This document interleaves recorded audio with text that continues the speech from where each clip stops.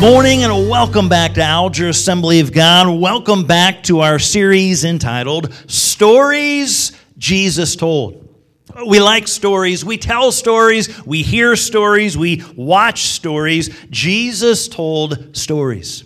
They're called parables, and as we've seen, parables are these earthly stories that Jesus told, but they convey a heavenly truth. They convey a spiritual meaning. Jesus isn't simply about entertaining. Jesus is about encouraging and teaching. And so these earthly stories have heavenly truths. These short stories he tells has great, big, meaningful ideas. So we've looked at the loving Heavenly Father. We've seen that in the parable of the prodigal son. Last week together, we looked at the parable of the Good Samaritan, checking out true compassion in action.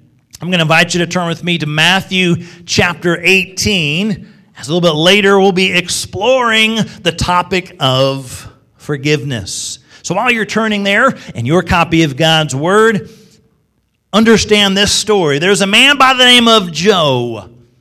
Old Joe was dying. For years he had been at odds with Bill, formerly one of his best friends. Wanting to straighten things out, he sent word for Bill to come and see him. When Bill arrived, Joe told him he was afraid to go into eternity with such bad feelings between them. So reluctantly and with great effort, Joe apologized for everything he had said and done to Bill. He also assured him that he forgave Bill for all of his offenses. Everything seemed fine until Bill turned to go and leave the room, and as he walked out, Joe called after him and he said, "But remember, if I get better, none of this counts." That doesn't seem like an incredible act of forgiveness, does it? C.S. Lewis put it like this: everyone says forgiveness is a lovely idea until they have something to forgive. In other words, you and I, we want to be forgiven. When we mess up, when we say something, when we do something to someone else, we want them to forgive us. I mean, you know I didn't mean it. You know that I'm sorry. You know. But when we do something and someone does something to us, and it's up to us to be a little forgiving, we often find it a little more difficult. We want to be forgiven, but we have a harder time to do the forgiving. In the Old Testament, the words for forgive and forgiveness, they're a translation of three different Hebrew words, and they've all got a somewhat similar meaning. They mean to cover, to purge, to pardon, or to lift someone up. You go to the New Testament and you see four of the main words used in Greek convey a similar meaning. The feeling of letting go, of canceling a debt, of being set free, of release, and of pardon. Old Testament, New Testament, the concepts behind those words: forgive and forgiveness. Now understand, forgiveness is not simply forgetting. When you forgive, know that your brain doesn't just kind of black out and somehow overlook what you've just forgiven. The truth is, sometimes we're hurt so badly, it's challenging to forget. True? It's hard to forget, but we need to choose to stop remembering it so often. Forgiveness is also not excusing the sin. It doesn't mean pretending that nothing happened and everything's okay, because you know what? Something probably did happen. And something might not be okay. So there's a number of things that forgiveness is not. We're going to look at Matthew chapter 18, check out a story that Jesus told, yet another parable, and look at some biblical principles of forgiveness. First principle is this: you and I need to forgive without limits. Forgive without limits. Matthew chapter 18, beginning in verse 21, it says, Peter came to Jesus and asked a question. Now, you and I, if you're hanging out with Jesus, you would have that opportunity to ask questions. And so Peter's, there's something on his mind. He says, Jesus, I've got a question for you. How many times should I forgive my brother or sister who sins against me? That's a good question, right? That's something you and I would wonder. I mean, how many times, Jesus? And then he gives a number. He says, Jesus, how about up to 7 times? Jesus answered, I tell you not 7 times, but 70 times 7. Now, the wording and phrasing here, I believe, is the only time there in the New Testament, and some would say it's 70 times 7. Others would say it's 77. So the 70 and the 7 together, is it adding it? Is it multiplying? The question is, Jesus heightened the answer of the question that Peter gave. It's a common question. We'd want to know, how many times do I need to forgive someone? And we might think that Peter's suggestion is a little bit silly. I mean, we've already heard the parable. We've already heard Jesus answer 70 times 7, and we think 7 seems so petty and insignificant. Check this out, though. In Jesus' day and culture, the rabbis, the religious leaders, were teaching that you were to forgive someone up to 3 times. Anything over that, and guess what? That person who's wanting forgiveness, they were probably not that sincere. They were probably not that serious. So you would forgive up to 3 times. And think about that. Someone does you wrong. They hurt you. Man, it might be everything within you to try to reach out and forgive them. And then they come and maybe do the very same thing a second time. And you go through all those feelings and thoughts and emotions, but you venture out and you forgive them a second time. And they do it a third time. And you forgive them 3, and you're thinking, man, how many times am I going to do this? Because they seem to keep doing it. Fool me once, shame on you. Fool me twice, oh, shame on me. That's the kind of thought of the day, right? And so the rabbis were teaching, hey, 3 is a good number, but beyond that, they're probably not serious, they're not sincere, they're not genuine. So Peter understands what's being taught. Rabbis are teaching 3. In Peter's eyes, he's doing pretty good. He's taking what the rabbis are teaching, doubling it to 6, and adding 1 for good measure. I mean, Peter, he about threw his back out, patting himself on the back, right? He's feeling pretty good about himself. I mean, I know what you're going to say, Jesus. The rabbis, these leaders, they're teaching 3. So let me look good. Let me kind of, teacher's pet, let me kind of brown nose a little bit. I'm saying, 7. I mean, rabbis are saying 3, but I'm saying 7. How about it, Jesus? He's probably expecting, again, Jesus to come, and after he's done patting himself on the back, Jesus come up, pat him on the back, and say, man, you did good. You are awesome, Peter.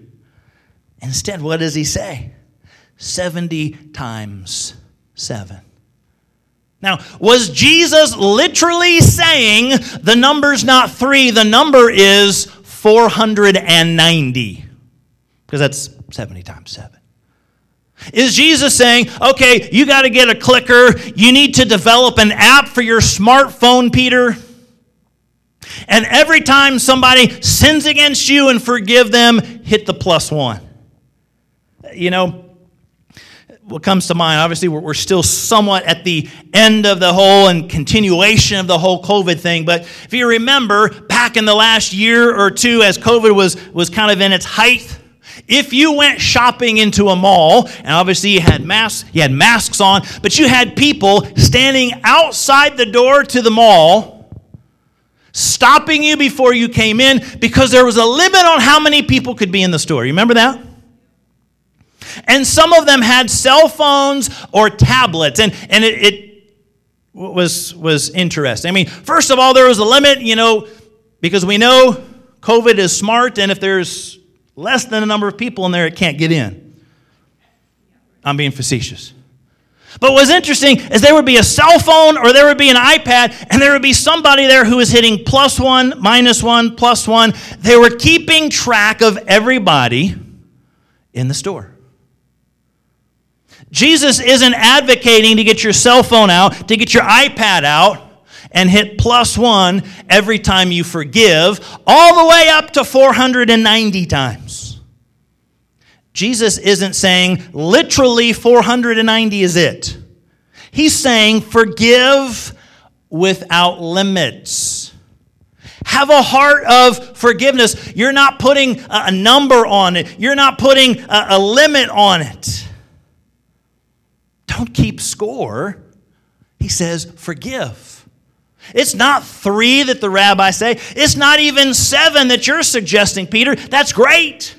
70 times 7, 77. He's using this incredibly high number to say, you don't put a number on it. You don't put a limit on the forgiveness. Because if you're reaching that high anyway and you're keeping track, you're a little bit, maybe a little bit of petty in there, but if you were serious about forgiving that many times, you're probably going to develop a habit of forgiveness.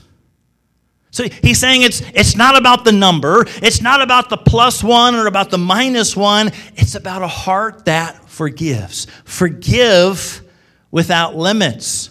The point is, don't keep track. The point is, don't keep score. The point is not 1, 2, 3 and you're done. The point is to forgive. Forgiveness, much like grace, as he talks about, it's not deserved. It's not merited. And sometimes it's a little unfair. I mean, that's not fair, Jesus, to keep forgiving again and again and again. How fair is it that we keep messing up again and again and again and say, oh, forgive me, but I won't forgive you? Jesus said, forgive without limits. No matter how big the offense or how small the offense, forgive without limits. No matter how frequent the offense. We're not putting a limit. We're not putting a number. We're not capping it. He's simply saying, first principle here is to forgive without limits. But then secondly, he jumps into the story and encourages us to remember God's forgiveness.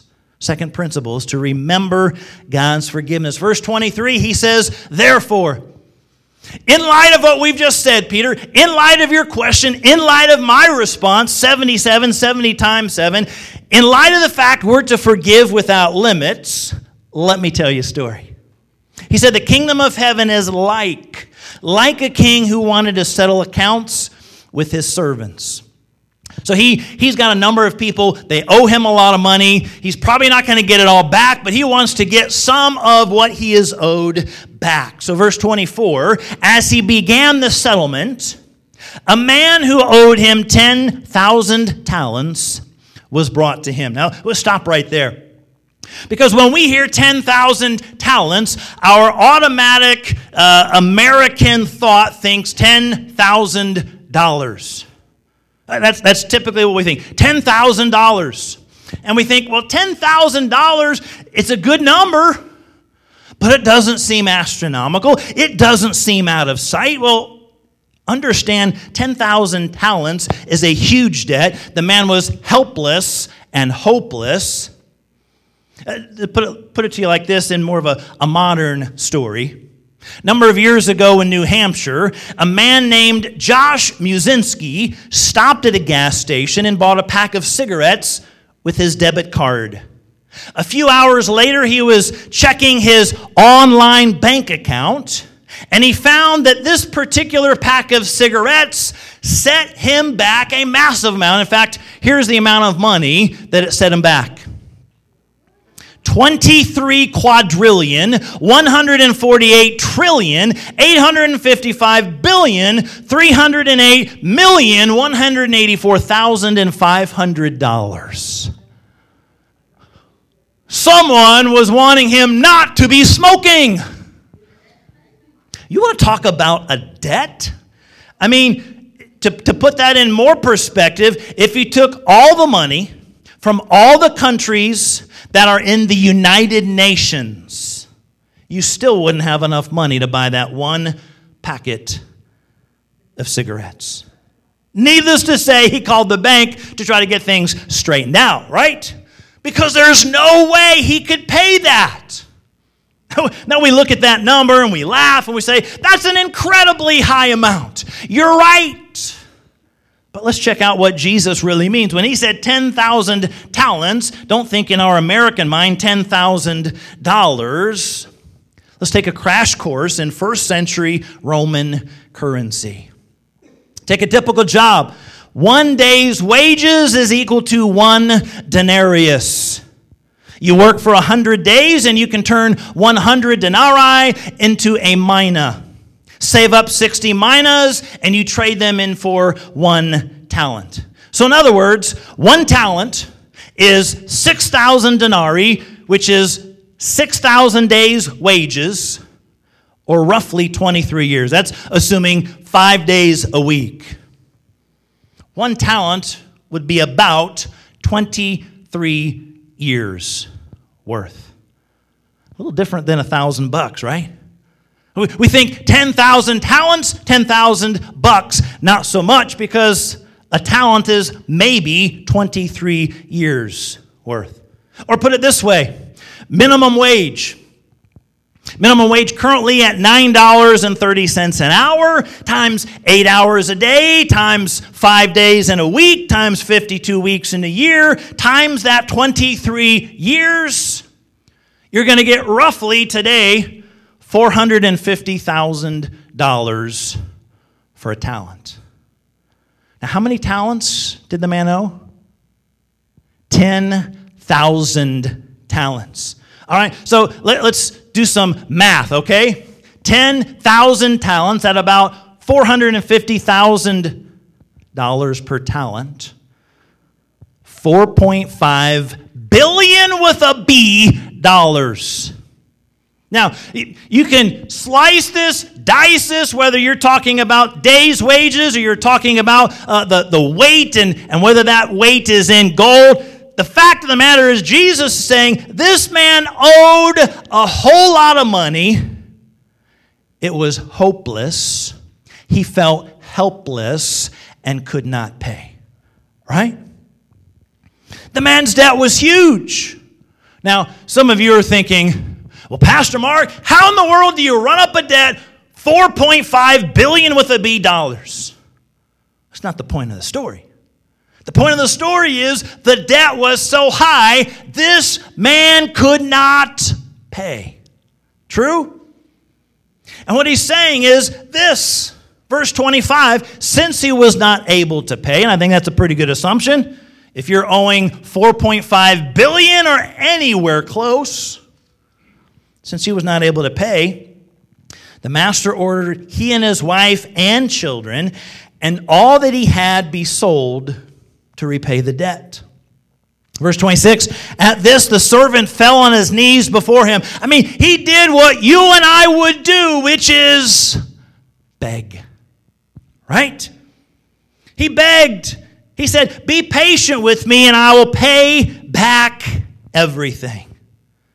I mean, he's desperate. Can you imagine? I mean, he realizes he ran up some debts that he shouldn't have. But now they're talking about taking everything he has and taking his wife and taking his kids and him, selling it off and at least getting something towards the debt. Can you imagine? My family is going to pay for something I did. He said, be patient and I'll pay back everything.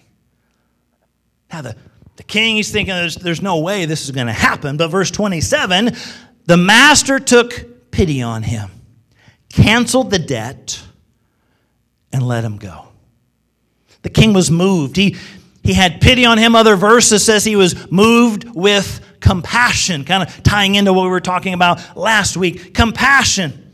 He does above and beyond what the man asked for. The man simply said, have mercy on me. Give me some more time, and I'll figure out how to pay. I'm not sure how I got such a high bill, such a high debt. I don't know how I'm going to pay it off, but give me some time. What did he ask for? Time.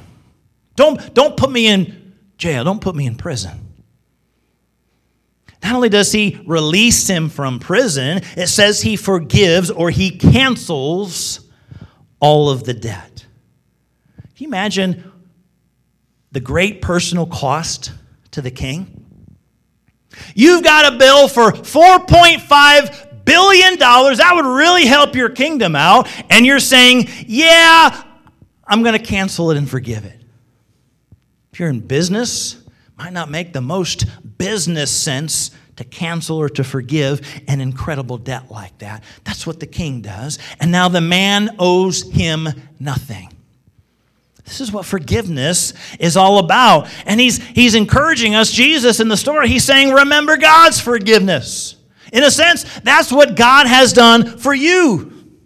Forgiving the debt, canceling the debt, wiping and washing that slate clean for you and I. The servant, he didn't deserve the forgiveness. There's nothing he could do that said, I'm so awesome, forgive my debt. It was grace. It was mercy on the king's part. You catching the story? Jesus says it's grace and it's mercy on our Heavenly Father's part, who would cancel the debt, who would forgive the debt. Yes, it was at an extraordinarily high cost. His Son, Jesus Christ, as he died upon the cross of Calvary to pay that debt for you. He said, I'm canceling it, I'm forgiving it. Jesus talking about 10,000 talents. It's a massive, almost an absurdly high number. Because listen, if Jesus put something in there that seemed manageable or seemed reachable, and we said, hey, it's $100,000 or it's $1 million, you say, well, that's a whole lot of money. But there's probably some fashion or some way over the next however many years that we might possibly be able to earn it. But when it's 10,000 talents, and you're not just talking about thousands of dollars or not even millions, but perhaps even into the billions. In other words, there's no way, absolutely no way you or I could pay the debt. And Jesus is saying, that's what our Heavenly Father's done. He's canceled the debt. He's forgiven our sins. Scriptures talk about how you and I are forgiven of sins. Look at Isaiah 55:7. It says, God will abundantly pardon our sins. Psalm 103:12 says, God removes our transgressions as far as the east is from the west. Isaiah 1:18 says, God cleanses our sins as white as snow.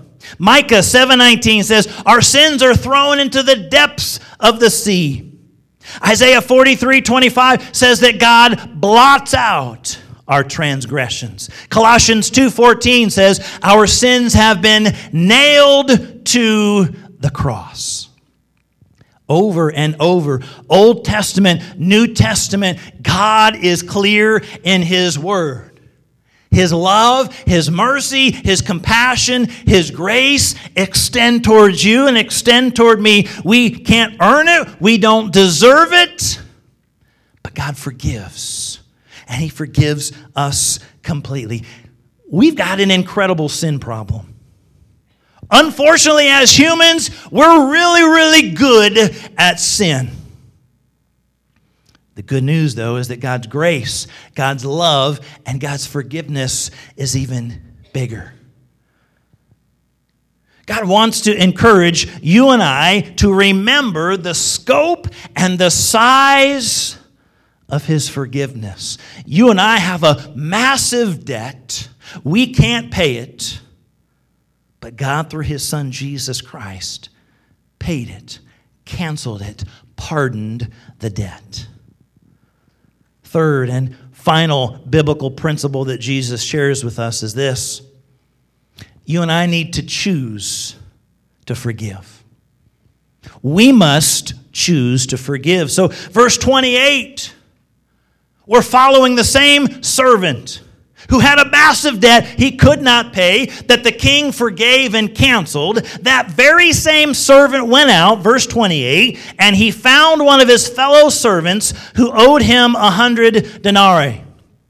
Again, 1 denarius is about 1 day's wages. So this man owed him about 100 days. So think about what you or somebody might earn in a year. This is maybe a third or a fourth of that. So it's a decent amount. Let's not minimize it and say he owed him $1 or $10. He owed him a decent amount. But was it 10,000 talents? No. 100 denarii, 100 days' wages. A decent yet somewhat manageable, able to pay amount. But what did he do? Jesus' story says he grabbed him and began to choke him. Can you imagine? The man who had just been forgiven $4.5 billion with a B dollars is choking somebody out over a third or a fourth of a year's wages. What does he yell? "Pay back what you owe me," he demanded. Verse 29, his fellow servant fell to his knees and begged him, "Be patient with me, and I will pay it back." Anything about that ring a bell? Anything at all sound familiar? The falling to his knees, the begging, the "please be patient, I'll pay it back." Back up just a handful of verses. It's almost word for word what this first servant had done. True? But in verse 30, his response is he refused. Instead, he went off and had the man thrown into prison until he could pay the debt. He was forgiven $4.5 billion, but he turns around and has a man imprisoned because he owed him a number of $1,000, so to speak. But verse 31, when the other servants saw what had happened, they were outraged and went and told their master everything that had happened. The master called the servant in. He said, "You wicked servant, I canceled all that debt of yours because you begged me. Shouldn't you have had mercy on your fellow servant just as I had on you?" What's the answer? The answer is yes. It's not a rhetorical question. Jesus says, shouldn't you have had the same mercy I had? Your debt was a whole lot bigger than his. I canceled yours. Why can't you cancel his? He's saying you and I must choose to forgive. Forgiveness is a choice. Forgiveness is a decision. It's often difficult, right? It's not automatic, because what happens automatic is we think, I want to hold a grudge. I want to remember. It's hard for me to forgive. I'm certainly not going to forget, but I'm going to struggle with the forgiving part. This is a decision God made on your behalf and God made on my behalf to cleanse and to forgive. It's a decision that God made for you and that God made for me well before we committed the sin. He provided that opportunity. Jesus Christ died upon the cross for you and for me. He didn't forgive us because we're so awesome and we deserve it. I mean, I'm looking out. There are some awesome people in this church. But there's nothing that you've done that deserve forgiveness. It was a choice. It was a decision. He loved you, cared about you, and has forgiven. He chose to. Forgiven people must choose to forgive. You and I have been forgiven of all of our sins. We've been forgiven of everything that we've done. Surely we can forgive someone for something they have done. He's saying, choose to forgive. God loves you. God loves me so much. He's wiped the slate clean. He's canceled our entire debt. Certainly, we in response can forgive others. put our mess ups, put our sins into perspective. He's forgiven absolutely everything in us. It's an enormous debt. I mean, kind of like that amount of money that the man had in his account from the pack of cigarettes, it seemed astronomical. 10,000 talents, if you were to multiply it out, perhaps 4.5 billion with a B, astronomical. Seems no physical, rational way to pay something like that back. It's the same thing with you and I. There's no way we can pay it back. We can't do enough to earn or deserve forgiveness, but God gives it. God's love, God's compassion, He forgives you and He forgives me. Remember that enormous debt that God has forgiven you. Maybe that'll help us to have a little better perspective of those who have wronged us. Does it hurt when we are wronged? It does.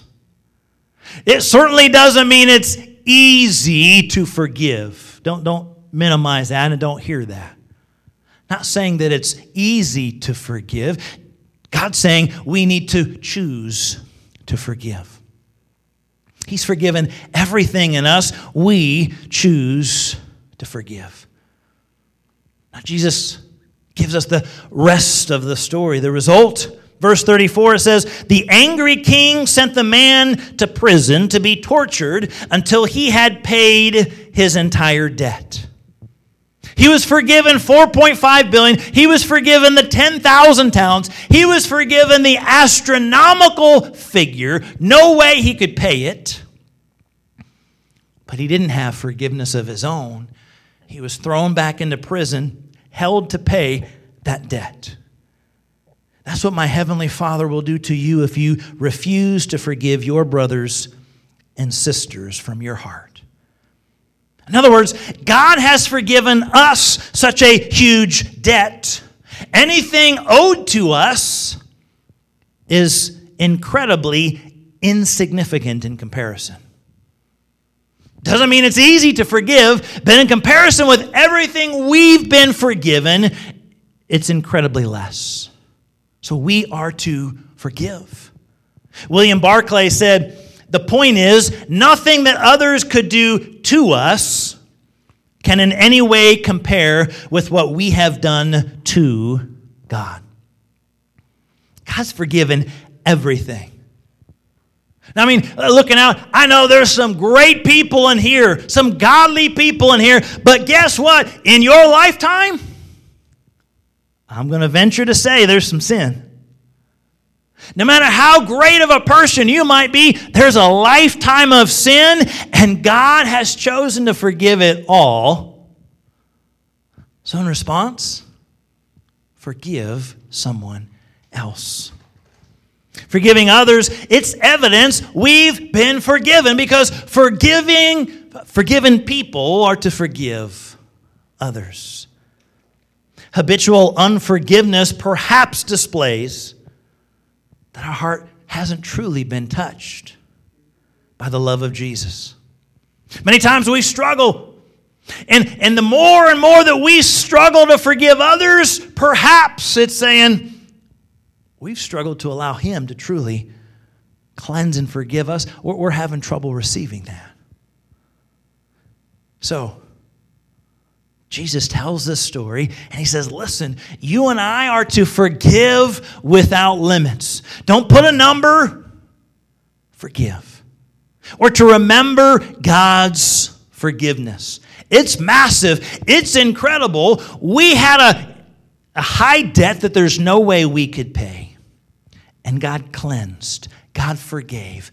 God wiped the slate clean. Remember His forgiveness, and then choose to forgive others.